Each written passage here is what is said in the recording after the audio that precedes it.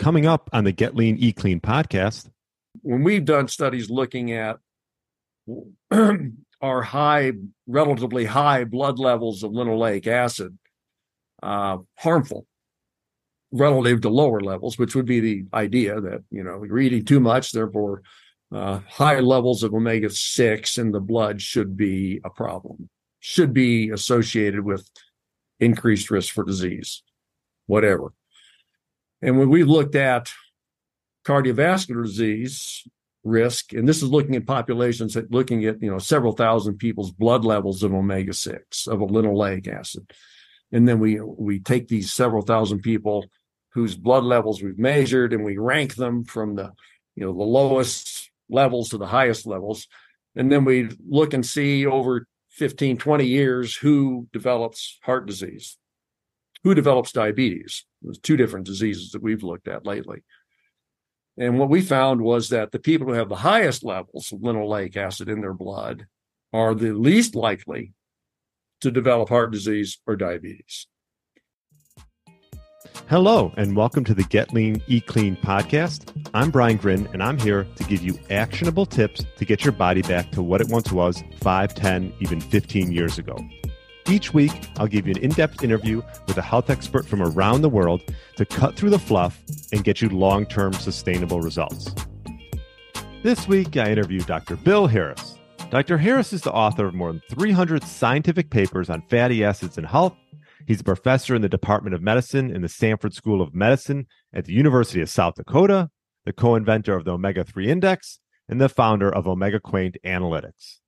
We discussed how omega-3s can lower blood triglycerides, his reasoning behind inventing the omega-3 index, benefits of omega-3s, are omega-6s really bad for us, and best ways to obtain omega-3s in our diet, and much, much more. Really enjoyed my interview with Dr. Bill Harris. I know you will too. Thanks so much for listening and enjoy the show. All right, welcome to the Get Lean, Eat Clean podcast. My name is Brian Grin, and I have Dr. Bill Harris on. Welcome to the show. Hey, Brian. Thanks to be on. Yeah, thanks for coming on. And we're going to get all into omega-3s and sort of your research behind them. But maybe give the audience a little bit of background of, what you've been up to for the last 20, 30 years. 40 years. Okay. Yeah. I did a PhD in nutrition, got very interested in nutrition in the 1970s, and got my degree from Minnesota, and then went to work in Oregon on a postdoctoral fellowship with Dr. Bill Connor, and he was very interested in the effects of different kind of dietary fats on cholesterol levels, and so he assigned me to do a study on what's the effect of salmon oil on blood cholesterol. And it was my first experience with omega-3. Well, I'm not even sure I knew the term omega-3 in those days. It was salmon oil. Yeah, that was the point. Mm-hmm. And we, excuse me, really got on the omega-3 bandwagon quite early. So first paper was 1980, and the Danish investigators had figured out the whole Eskimo story in the late 70s, that omega-3 was tied to reduced risk for heart disease. And we were kind of getting on that train just after they did. And the omega-3 story has just been building for the last 40 years. It's been building. It's still growing. And so it's been a fun ride. Probably the first half of my career was more doing what we call interventional studies, where we give fish oil, give omega-3 and see what it does, mostly to blood lipid levels. Second half has been more of the what we'll call epidemiology or population stuff, where after coming up with the omega-3 index test, which we'll talk about, I got real interested in how much information the omega-3 level gives us for a person's overall health. And, is it a predictor of, is it a risk factor? And right. So that's what I've been on for last 10 or 20 years. And that's with your company, the Omega Quaint, is that what it is? Omega Quant. Quant, okay.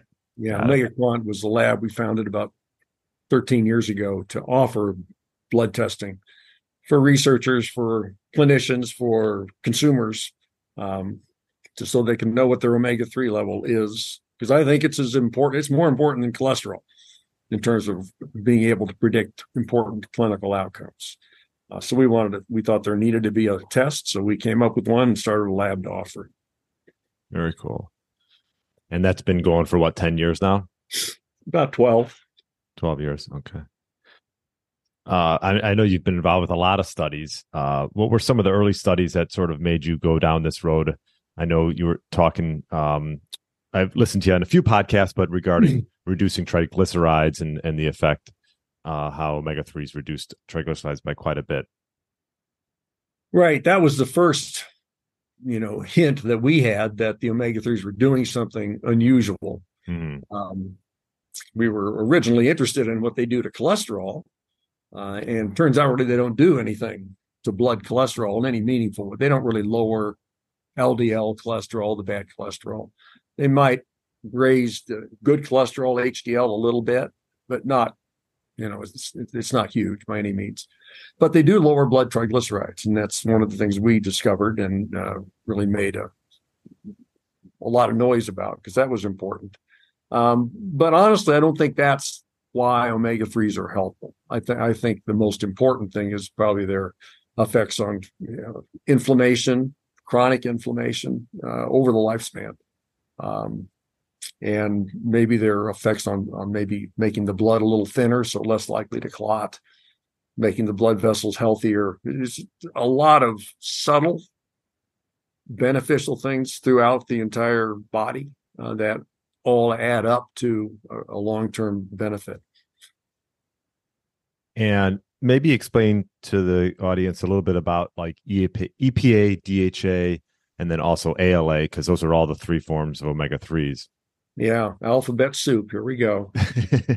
Yeah. So, right, there are, and maybe even to back up a little further, fatty acids in general. Fatty acids are comprise basically 95% of what a fat is. You think about butter, you think about vegetable oil, those are 100% fat. And about 95% of that fat chemically is fatty acids. So those are long chains of carbon atoms between roughly 14 carbon atoms and 22 carbon atoms in a long chain. And they all have bonds between them in chemistry, some single bonds, some double bonds. If you have two or more double bonds, you've got a polyunsaturated fatty acid. And those are typically what make up most vegetable oils, polyunsaturates, and fish oils.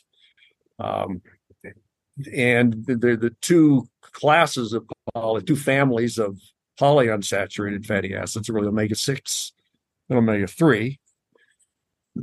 And those names come from the omega, comes from counting back from the last carbon atom to the first double bond. If there's 3 carbons before the first double bond, it's an omega -3. If there's 6, it's an omega -6. And those two families are separate, but they're very much like cousins in a way. The omega-3s have, as you mentioned, really 3 main players, 3 main kids in that family. Mm-hmm. One is ALA, which stands for alpha linolenic acid. It's a relatively short chain. It's 18 carbon instead of 20 or 22 carbons. 18 carbon fatty acid that's from plants. Most notably would be in flaxseed oil, chia seed. Those are rich sources. The most common source of ALA in the American diet is soybean oil. Okay. Because we eat a lot of soybean oil, and ALA is about 7% of the fatty acids there. So that's really where we get it. It's an omega-3. It can be, with difficulty, elongated, synthesized in the body to EPA, which is one of the 2 omega-3s from fish, so that it can be made into EPA and to DHA. but the conversion is quite small. It's somewhat controversial whether you can get enough omega-3 from just eating ALA. And people will point to, vegan cultures where they don't eat any fish at all, don't eat any preformed omega-3, and say, look, they're living, they're okay. Well, are they at optimal health or just living? Is a good question. I think that we do need preformed EPA and DHA for optimal health. And so the two we're talking about now, and what we'll probably talk about more about in this podcast, is EPA and DHA. And EPA just stands for eicosapentaenoic acid. Eicosa, EICOSA, is the Greek word for 20. And penta is 5. It's got 20 carbons and 5 double bonds. And docosa hexaenoic acid, DHA, docosa means 22, and hexa is 6. So there's 6 double bonds. So EPA, DHA is the easy way of saying it. Those are the ones that come from marine sources, fish oils. Okay. And there's been a lot of talk, like not only on my podcast, but just in general, about the dangers of polyunsaturated fatty acids, mainly in the form of probably omega-6, maybe some in omega-3s, and maybe we'll get into that a little bit later. But I had Dr. Chris Kenobi on. I don't know if you're familiar with him and his work, but health researcher, was a physician for a while, and talks all about omega-6 linoleic acid and how it's sort of been on the rise with all these oils that are just in everything now, mainly the vegetable oils and seed oils. Yeah. What are your thoughts around that? And have you done any studies around those? Yeah, we have, and my thoughts are different. Than Chris's. Okay. I mean, I know people are railing against seed oils writ large, and I don't have as much of a horse in that race. Could be there's something bad about seed oils, whether it's linoleic acid. And just to be clear, linoleic is the most common omega-6. It's an essential fatty acid for our diet, and nobody disputes that. The question is how much, and is there too much? I think. I don't think so, but maybe Chris does. He does. Yeah, he does. So it's hard to separate, seed oils, processed oils, linoleic acid, different questions. Sure. When we have done studies looking at blood levels of linoleic acid, which is driven by how much you eat, since you can't make it. It's kind of like a vitamin. So when we've done studies looking at our relatively high blood levels of linoleic acid, harmful relative to lower levels, which would be the idea that, you're eating too much, therefore high levels of omega-6 in the blood should be a problem, should be associated with increased risk for disease, whatever. And when we looked at cardiovascular disease risk, and this is looking at populations, looking at several thousand people's blood levels of omega-6, of a linoleic acid, and then we take these several thousand people whose blood levels we've measured, and we rank them from the the lowest levels to the highest levels, and then we look and see over 15, 20 years who develops heart disease, who develops diabetes. There's 2 different diseases that we've looked at lately.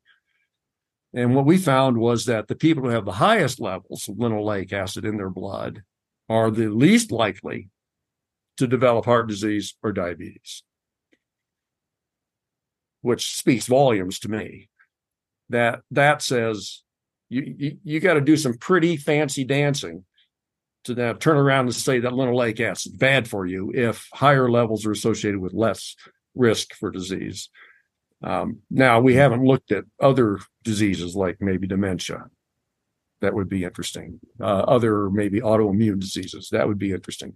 But at least for cardiovascular and diabetes, which are 2 biggies, and we're looking at, and actually we've seen the same thing in other people's studies for cancer, either no relationship or lower risk for cancer with omega-6. I just can't get on the bandwagon that's saying omega-6 is bad just because I can look at, a metabolic chart and see this, the omega-3s compete with omega-6s. And okay, fine, they do, right. That doesn't mean omega-6 bad. That's not a logical conclusion. So I am more of an advocate for at least maintaining omega-6 levels, if not increasing them, because they're kind of going down.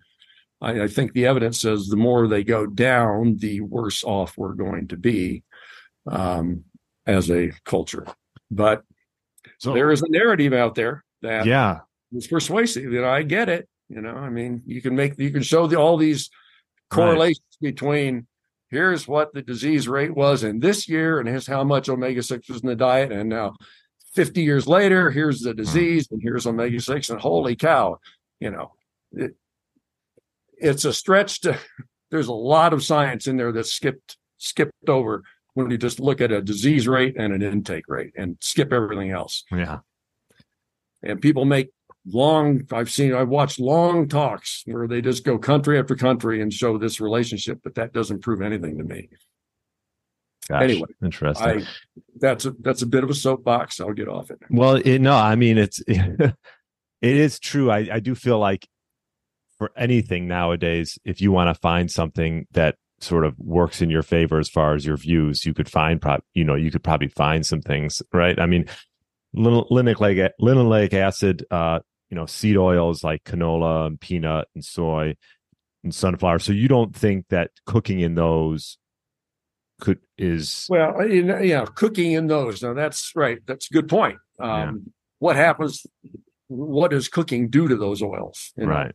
Variety of things. And again, I'm not an expert on the effects of cooking at certain temperatures or certain times.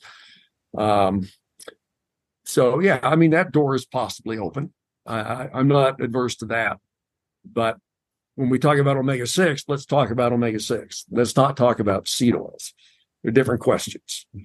Okay. And so let's just be clear what we're talking about. And so I'm open to the possibility that, overcooked, overheated seed oils are bad for you. Sure, that's possible. That doesn't mean omega-6 is bad for you. And where are people getting most of their omega-6s then, since there's been such a rise? I think from those not necessarily overheated oils, not necessarily from French fries at McDonald's, which doesn't have much of omega-6 in it, actually. There are soybean oils I mentioned earlier is used in a lot of different products. Yeah. And, I guess that's another point to make is, maybe it's the company that, if you're eating a lot of processed foods, one of whose components is a soybean oil. There's other stuff in that processed food that may be bad for your health. Fair enough. Sure. Could be. Don't pin it on the omega-6s. If it's something else, and omega-6 is an innocent bystander, that's possible. So I just want people to think critically and carefully about what they're criticizing and what's the evidence for exactly what they're criticizing. Right. And obviously there's a difference between just, that oil being in the product as opposed to actually heating that oil and how it could potentially cause, downstream effects. Absolutely. Right. Could very, very well be. Because obviously the saturated fats are the more stable fats to cook in, I would assume. They can't oxidize. That's true. They can or can't. They cannot. Right. So but that doesn't mean they can't, form other weird compounds that are not natural. They just don't necessarily become oxidized. And so should people strive for a certain omega-6 to omega-3 ratio? Oh, there's another one. Right. Okay. Yeah. How much time do we have on this thing? Right. As long as you want. As long as you want. Right? I know. No, just briefly, I'm not a fan of omega-6 omega-3 ratio. Okay. Well, not, Bill. Well, several things. Number one, it presumes omega-6s are bad, and I just went through a litany on that. That's debatable. At the very least, it's debatable. Number two, when we say omega-6, there are 7 different omega-6 fatty acids in our blood and maybe 2 or 3 in our diet. Which ones are you talking about? It's not precise. It's not specific. It assumes that arachidonic acid, which is 20, is equivalent to linoleic acid. Those are the 2 major ones in the diet and the blood. And they're not. They're different health effects, different metabolites from both of them. So it's incorrect. It's sloppy. It's mentally sloppy to put all omega-6s into one bucket and say they all behave the same way. It's like saying EPA and DHA are the same thing as ALA on the omega-3 side, which is another problem because, the omega-6 omega-3 ratio does not differentiate DHA from ALA. That's a problem. Number 3, you can have high levels of omega-6 and high levels of omega-3, or low levels of omega-6 and low omega, and have the same ratio. Sure. So mathematically, it's problematic. And you don't know what to do about it. Oh, your ratio is too low. Well, should I lower my 6s or should I raise my 3s? Well, if I can fix the ratio by lowering my 6s, I don't have to do anything with my omega-3s because I'll fix the ratio. Well, that's not going to be helpful. If you don't rate, the problem in America, I think, is lack of EPA and DHA. So that's why I think that's the metric to look at. What's the EPA, DHA? Don't worry about the rest of the stuff. Get your EPA and DHA levels up and everything else is sorted out. Your ratio will improve. Okay. If you increase the denominator, the ratio improves. I hear you. Yeah. So anyway. What would you say? This is a thought out of a gentleman I've had on, Jay Feldman, just a health researcher. I don't know if you know Dr. Ray Peat. He does a lot of work. He's okay. But he talked about how DHA is one of the weakest and least stable fats. Weakest? And when you mean potentially unstable? Sure. Okay.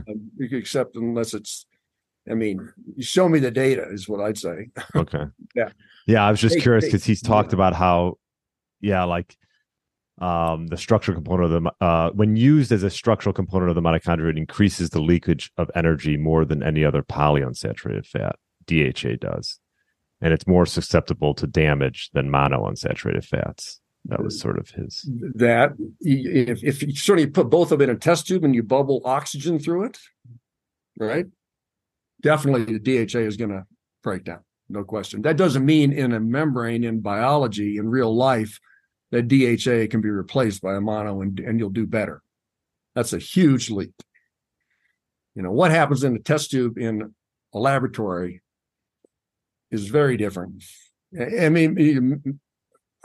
I don't know what he says about energy leakage in mitochondria. I'd like to see the data. I'd like to see it if it's in real life, or are we talking about in a petri dish? Because everything I've seen, all our studies, higher levels of DHA in your blood, which reflects higher levels of DHA in your tissues, is always so far, been associated with better health outcomes, whatever it's from the brain to the heart, to the lung, to the kidney, etc. So show me the data. I'll send you his article. Okay. Yeah. Send me the article. Yeah, I will. I think, I'd be curious to know. We won't have to get into all of that today, but I'll send you his article because I've had him on a few times. I respect his opinion, and obviously, there's different things out there. So I'll send you it. Yeah, good. We'll talk about it. Maybe we'll get back on and discuss that. Yeah, no, that would be good. So what would you say, individuals should do on a daily basis as far as omega-3s is concerned? And, what if you are a vegetarian or a vegan? What sort of sources can you utilize? I know ALA is probably not maybe the best, but. Yeah, right. I know. Oh, well, let's start with the vast majority of Americans who are not vegetarians or vegans, who are omnivores.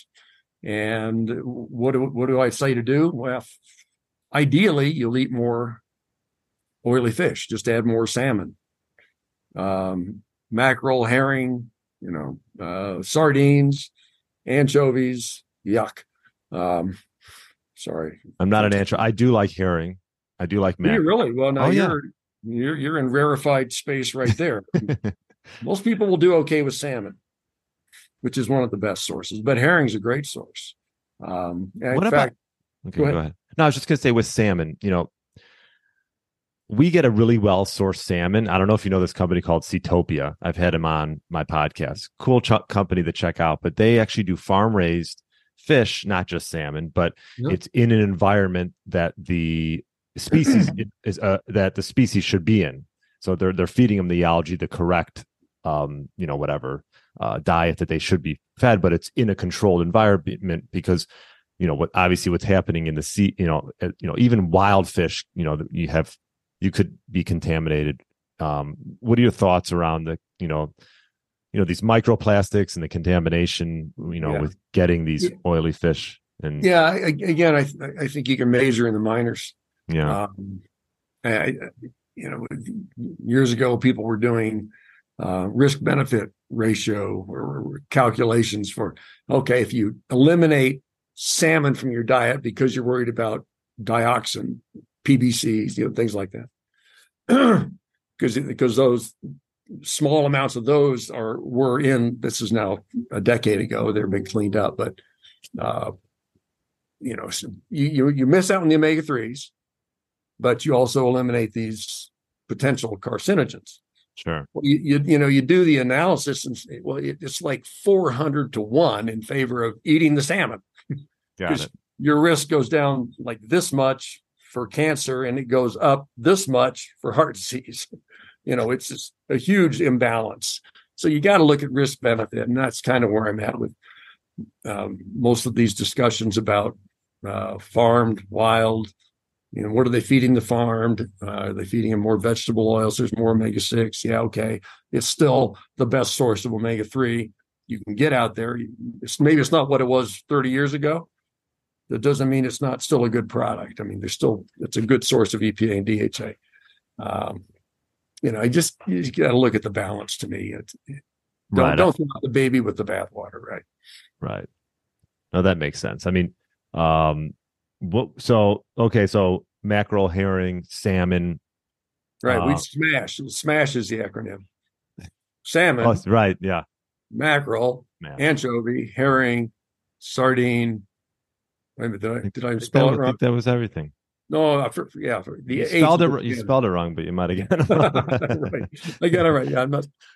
All right, I'm science. What about shellfish as well, huh? Shellfish, like oysters are pretty good in omega-3, which always seems puzzling to me because there's not much fat there, not much oil.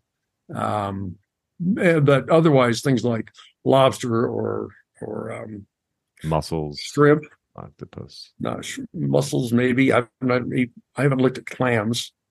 I don't really eat clams. Me neither. Yeah, but those. So back to your original question. But now those are the omnivores. They'll eat fish. Vegetarians, I think probably one of the best diet is probably a pescatarian, pesca-vegetarian, that kind of thing. I'll eat. Just the only meat I eat is fish. That I like. That is the best choice, the best balance. But I mean, do I do it? No, I should. Yeah, more than I used to. But vegans, where they won't eat anything from an animal, then that eliminates EPA and DHA from fish, but it does not eliminate EPA and DHA from microalgae, which are the original ocean source of EPA and DHA. So they start out as a plant. Now, most people aren't eating microalgae. You can't even buy microalgae. You can buy oils derived from cultivated microalgae, and so you can get EPA and DHA from algal sources, and those are more and more available. And vegans can certainly do that. ALA alone, if you're not going to eat EPA and DHA and not going to take a supplement of EPA and DHA, well, that's the third choice. That's plan C, I guess you'd say, for a vegan, is be sure you get plenty of ALA. And ALA is mainly nuts, seeds, things like that, seed oils, flaxseed oil. Right. Flaxseed oil is 50%. Half of the weight of flaxseed oil is ALA. So you could take a teaspoon of that a day and get plenty of ALA. you know. Are there other cultures that we can compare ourselves to, like the Japanese culture that where like they have higher subsets of omega 3s than we do? Yeah, they've kind of been the poster child, at least historically, for about the highest omega 3 in the planet, and in the lowest risk, almost virtually no heart disease, and the longevity about 4 years longer than Americans live. Again, historically, I'm not talking about today's generation, which is becoming more and more like us to their detriment, I'm afraid. Probably because of our Western culture. Western diet is invading Japan, and their, cheeseburgers taste good. They just do. People like them. So not criticizing them for that, but historically, Japan has been the great example of what a lifelong high omega-3 diet can produce in terms of health. I mean, and you think about it, it's truly amazing that they would live 4 years longer on average, because they smoke more than Americans do. Traditionally, they did. They certainly had higher stress. They had higher blood pressure, which was causing the cardiovascular disease in Japan was strokes, partly from the high salt diet. So they had a problem with cardiovascular. It wasn't coronary artery disease. It was here, and it was hemorrhaging, not plugging up. So that was a problem, but it certainly was very minimal compared to the prevention of heart disease that they enjoyed. They were thin, weren't overweight at all. And maybe, I don't know that that's an omega-3 effect. Having a long-term high omega-3 diet make you thin. Not a lot of evidence for it, but maybe. So yeah, that's an example of a culture where a high omega-3 has been linked with good outcomes. If you look at like Eskimos writ large, Greenland Eskimos, Canadian Eskimos, Alaskan Eskimos, it's kind of a mixed story, because if they're eating wild, whale and seal and fish if they're coastal. But a lot of them are also eating at the commissary, where they're buying really high saturated fat, cruddy food from, cheap. And they're not getting nearly the exercise they used to, because they all have their snow machines and they just ride around on them, So, and they smoke and they get infections, and it's health is a mixed bag, and omega-3 is not the panacea for everything by any means. Now, you came up with the omega-3 index. Maybe explain that a little bit. Based on a couple of studies, late 90s, early 2000s, that showed that people with the highest omega-3 blood levels were the least likely to have sudden cardiac arrest, sudden cardiac death. Two papers showed that, two very different papers. Both showed the same thing. And that was around 2002 when those papers became evident. And a colleague of mine in Germany, Dr. Clemens von Schacke, he and I were at a meeting in Chicago, 2002, and heard this talk about omega-3 levels predicting risk for sudden cardiac death, being, again, high omega-3, really, really low risk. And we said, dang, there's got to be a blood test for this. People need to, there wasn't a blood test. So we said, let's make one up. I mean, we had done some of this before, but let's make something that's available to consumers, to doctors, so they can actually test their omega-3 level of their patients. And so in 2004, we published a paper that proposed the omega-3 index as a new marker, and it's really the red blood cell level of EPA and DHA. And so it's a marker from the blood, specifically from the red blood cells, which make up half of the blood, and it's a good marker of membrane omega-3 levels, which also is a reflection of your heart, your liver, your lungs, those other hard tissues of their omega-3 levels. So we called it the omega-3 index. Just kind of came up with that term. Yeah, doesn't include all the omega-3s. Yeah, I know. But its point is it predicts outcomes quite well. It predicts health status quite well.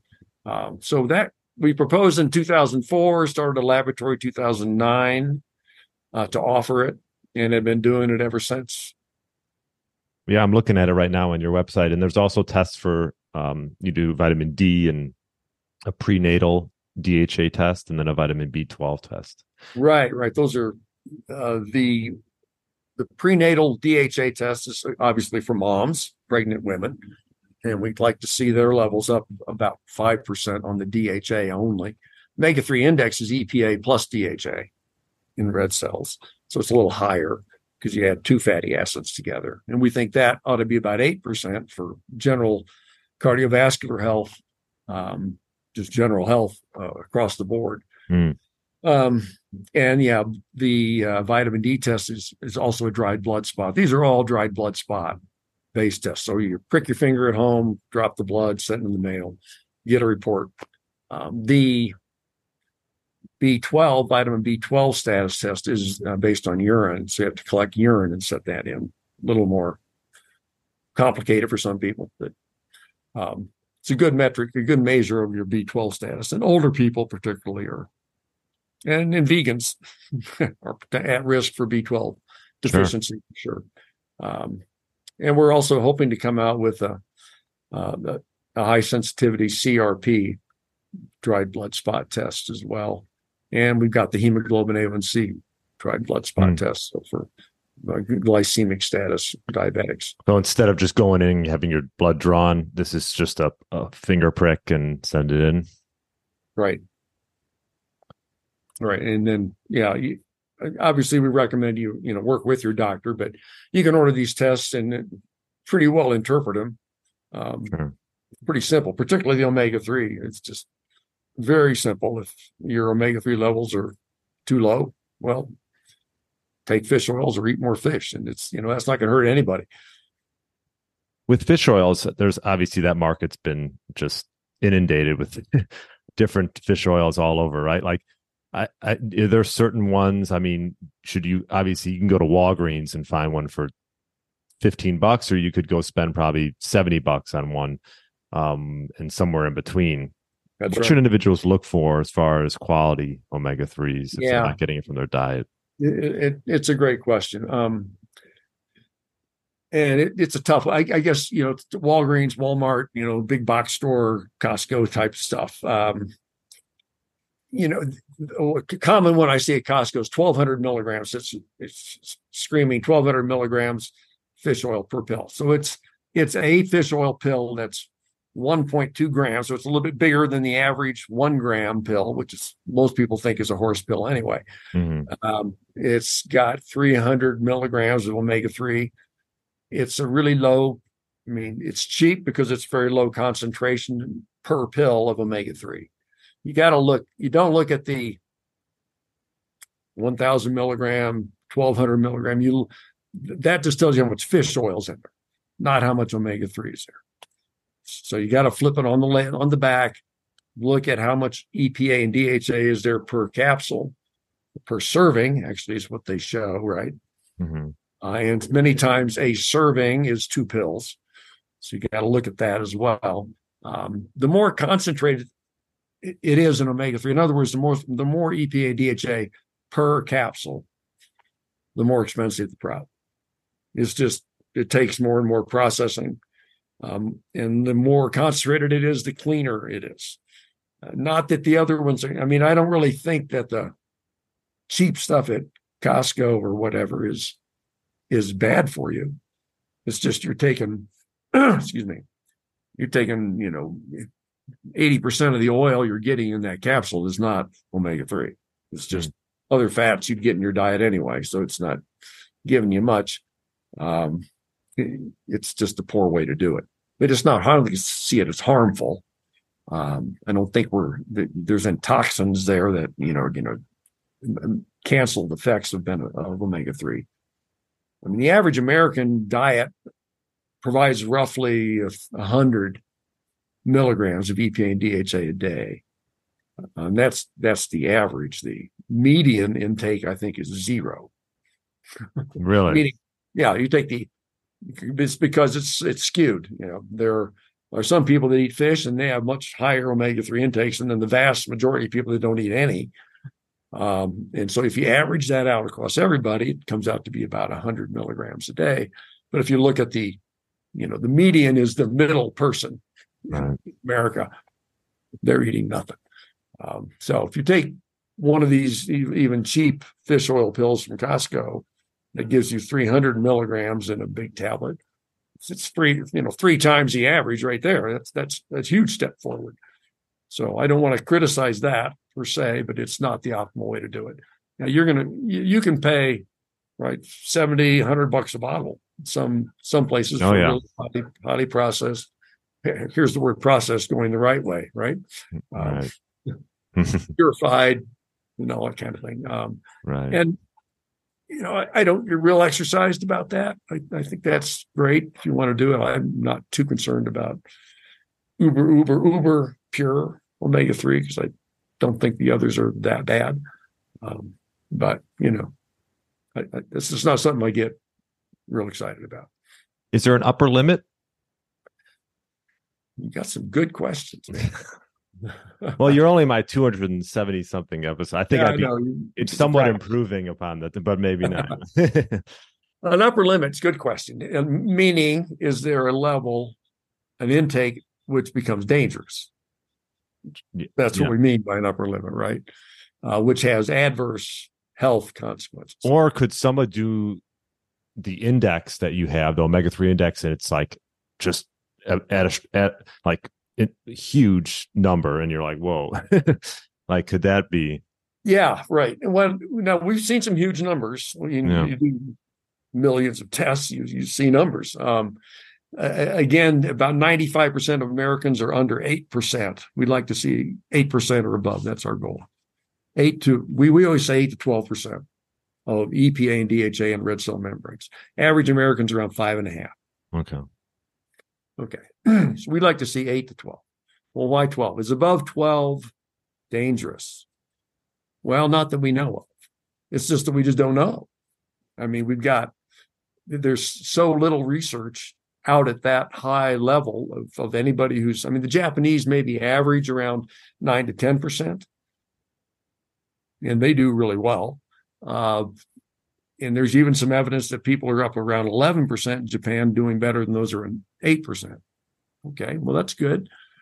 But we don't have any data beyond 12% to say yes or no, good or bad. Right. So we just limit our recommendations to say if you're at 12%, you're 13%, you don't need to be at 13%, as far as anybody knows. You probably can cut back and you're going to be just fine. You don't need to be at 16%. There's no evidence that that's going to be any benefit, and there's no evidence that that's going to be any harm. So it's just kind of it's out there in the mist of unknown. It's just no human population really ever lives chronically at a 15% omega-3 index. You can do it with supplements if you want to, but I'm not sure there's any evidence that it's good for you. Could it be predictive? Could the index be predictive of certain diseases like Alzheimer's or dementia or things like that? Yeah, that's kind of what I've been dedicating my life to the last 15 years or so. Started out with heart disease and showed that higher omega-3 index. It typically up, we look at that 8% and above. That level is associated with lower risk for all kinds from Alzheimer's disease. We saw in the Framingham study that people that had the highest omega-3, like in the top 20 percentile of omega-3, which is 7 to 8% in Framingham, 50% lower risk for developing Alzheimer's disease. I mean, it doesn't mean the omega-3s are causing that, but it's consistent with that idea that a chronically high level of omega-3 will slow the development of Alzheimer's, other dementias. We know that's true for cardiovascular disease. We know that's true for diabetes. We know that's true for death from anything, total mortality, highest omega-3 levels, the lowest risk for death, even cancer death, even non-cardiovascular, non-cancer deaths. Just the whole gamish of all the reasons people die seems to be better if you have a higher omega-3. So that's kind of what we're looking at. We just want to beat the medical community over the head with as many studies as we can, saying, look, a high omega-3 is good for A, B, C, D, E, F, G, H. And, we can't do a randomized controlled trial with a placebo for 20, 30 years to prove this to you guys. Yeah. But wake up, this stuff is not dangerous. Just because it, in some, trials that last 4 years in old people, it doesn't change the outcome, doesn't mean that higher omega-3s are not better for you. That's what the medical establishment looks at. It's just randomized trials. That's it. They ignore everything else. And that's, I think, short-sighted, especially when you're talking about completely safe nutrients. Did I get off on my little tangent there? Sorry about that. No, that's all right. Is there anything else we're missing? Like, where would you say you get your daily intake of omega-3s from mostly? Supplements. Oh, okay. So you don't. I take about 1,400 milligrams a day there are different kinds of chemical forms of omega-3. So one is the triglyceride form, which means oil, classic oil. Fish oils like that, it's triglycerides. And that's well absorbed, and it's fine, works great. Then there's a phospholipid form, which is what you get typically in krill oil, is rich in phospholipids. That's a great form. It's absorbed well. Is it absorbed vastly better than triglycerides? No. But it's still a good form. And I don't have a problem with krill oil. Then there's algal oils, which are usually triglyceride form. That's good. The omega-3 drugs, pharmaceutical omega-3 products, are all ethyl esters, which means chemically just means they've split off the EPA and the DHA from all these triglycerides, threw away everything else, kept the EPA and DHA, and then hooked an alcohol group to the end of it. That's an ethyl alcohol, like ethanol. Not dangerous, but it allows you to put a lot more inside your pill that's just EPA and DHA. Other stuff doesn't take up space. So the ethyl esters are very common. It's particularly in higher concentrate forms. The only problem I have with them is they're just not very well absorbed unless you take them with a meal, fatty meal. And you should be able to see on the bottle on the back, it should say ethyl esters in that really tiny font at the bottom, if that's what it is. I don't think they're bad for you. Are they the best? I don't think they're the best, but they're better than nothing for sure. So I take a triglyceride, what they call a restructured or reconstituted triglyceride, which is a high concentrate that is a triglyceride. But they're the most expensive form too. And do you have any studies coming up, or what's on the horizon for you? Oh, we're again, my research world is looking at relationships between omega-3 levels in the blood and health. And we just presented a paper at the Nutrition Society meetings last month. This is August. Showing really for the first time that the higher people with high omega-3 levels have a lower risk of hearing loss. Because, the omega-3s make up every membrane. They're in every membrane. And the membranes of the inner ear and all the nerve circuitry to the brain, there's omega-3s there. And if there's lower levels of omega-3, they're just not operating as well. So we've seen that with dry eye disease. We've seen that in macular degeneration. Now we're starting to hear about it with hearing. That's, I think, fascinating area. So we're going to be digging more into that. But we have access to many different databases of patients who have been followed over many, many years, who eventually have developed disease A, B, C, D, whatever it is. And if we can get their blood from before they had that disease. That's the important thing. Measure the omega-3 levels, and we can see how omega-3s predicted those outcomes. And that's a lot of fun. We're going to be looking at omega-6 and cancer. Just to look at that idea. Is it true or not that people with the higher omega-6 levels in their blood, are they more likely to develop cancer or not? Nobody knows. If it is true that higher linoleic acid is associated with increased risk of cancer, okay, that's something we need to deal with. If it's the other way around, which I suspect it will be, because that's what it was for heart disease and diabetes, that the highest omega-6 levels are associated with lower risk of cancer, then that just, again, puts another nail in the coffin of the omega-6s are bad. So we're studying things like that too. And if people want to get their index tested, omega-3 index tested, I noticed there's 3 tests. Do you recommend just starting with a basic test or? Yeah, right. And the 3 tests, I think, is the basic omega-3 index. All of them come from a dried blood spot. Just prick your finger, put a drop of blood, and send it in. You can pick the basic omega-3 index, which is the thing I think is the most important piece.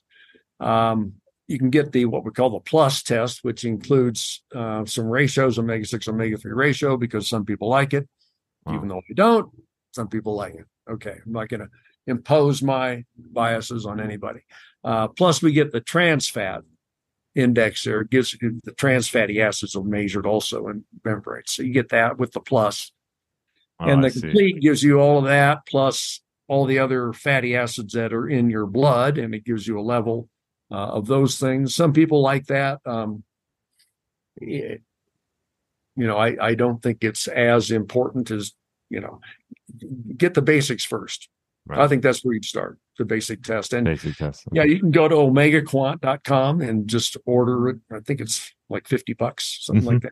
They send you a little kit, prick your finger and put it on the paper and drop it in the mail. And I think between like roughly 5 days after it hits the lab, the report should be in your inbox. Very cool. Something like that. Okay. Yeah, no, that's great. Omegaquant.com. And is that the place? Yeah, I was going to say we also have we have a partner lab in Australia as well as in Scotland, kind of for the EU. Okay. So we're kind of covered worldwide. If people want to get omega-3 index testing from our laboratory, they can do it. Just go into OmegaQuant and we'll get it figured out. Excellent. And all right, is that the best place for people to find what you're up to? Is I think so. Okay. Yeah, you can go look at the About Us kind of page and see what I'm doing. You can email me at bill@omegaquant, and happy to respond to questions. Excellent. Well, I appreciate you coming on and sharing all this knowledge about omega-3s, and I'll send you some articles, and I'm curious to hear. Yeah, we can have a little offline chat about those things. All right. Well, thanks so much for coming on, Bill. Okay, Brian. Great. Take care. Thank you. Take care. Bye-bye. Thanks for listening to the Get Lean, Eat Clean podcast. I understand there are millions of other podcasts out there, and you've chosen to listen to mine, and I appreciate that. Check out the show notes at briangrin.com for everything that was mentioned in this episode. Feel free to subscribe to the podcast and share it with a friend or family member that's looking to get their body back to what it once was. Thanks again, and have a great day.